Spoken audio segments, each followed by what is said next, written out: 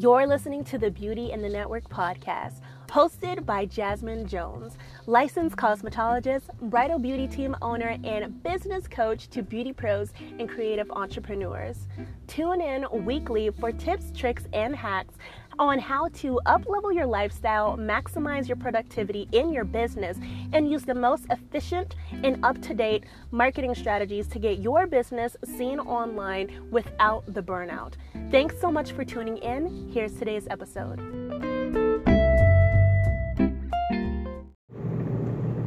Okay, hey guys, it's Jasmine, and today's episode is going to be a quick one because I'm going to be giving you 3 tips on how you can sell anything. Now, if you do not know, I used to have so many different side hustles back in the day when I was younger, from a yard working company to flipping things off of Craigslist to, creating bracelets to selling candy. I had a lot of side hustles, y'all.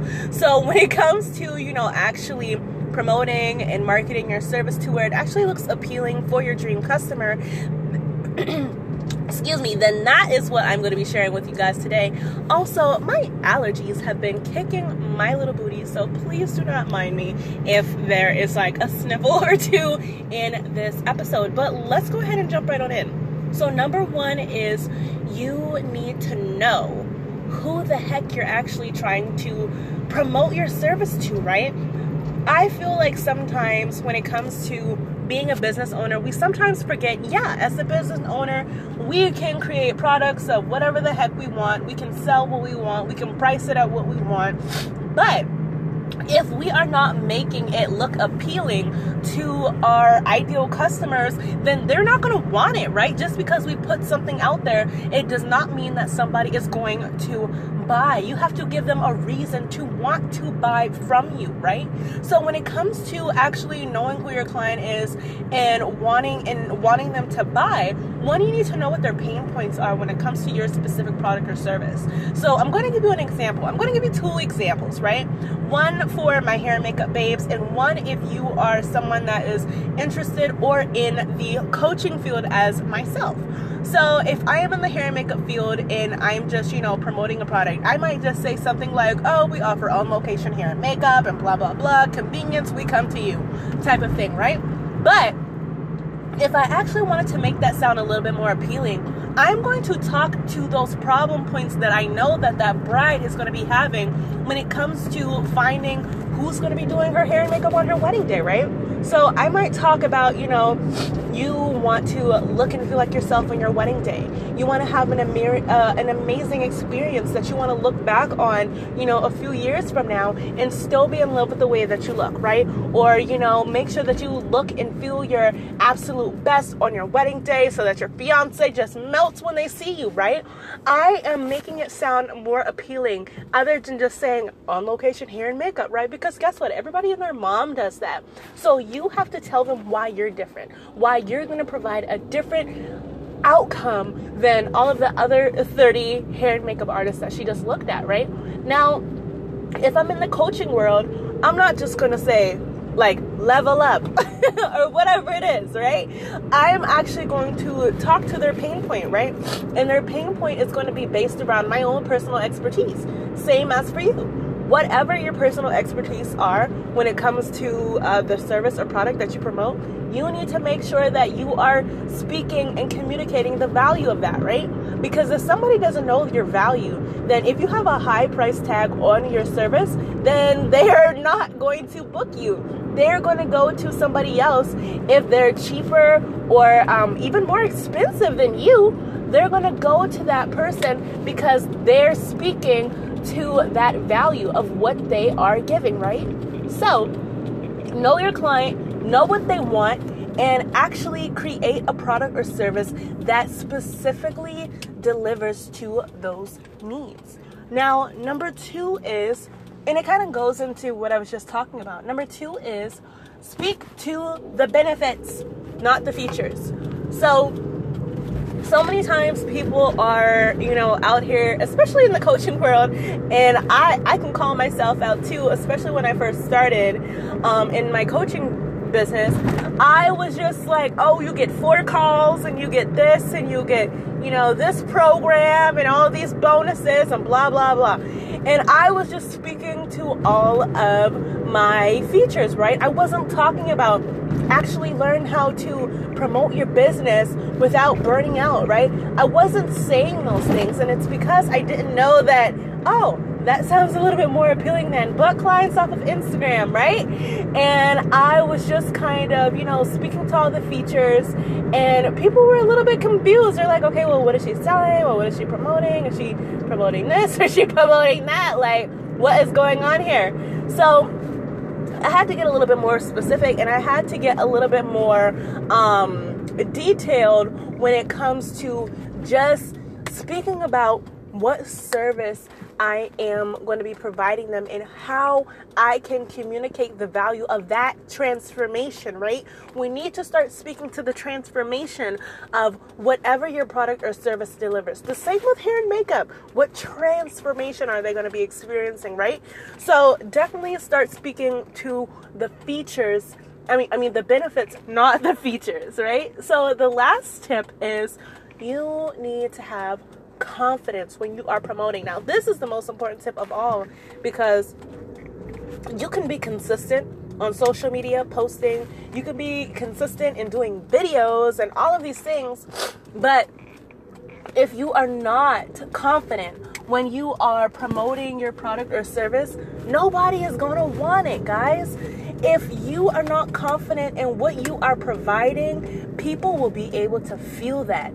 And the worst thing that somebody wants to do is buy a product or a service from somebody who sounds like they're unsure of their own product or service, right? So do not be that person.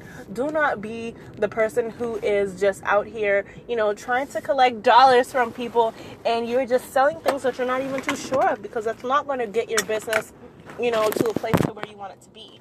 You need to have 110% confidence. And when I talk about confidence, a lot of people like to say, oh, well, Jasmine, I wasn't born with confidence, or Jasmine, I just don't have confidence like that, or you have confidence, and blah, blah, blah, blah, blah.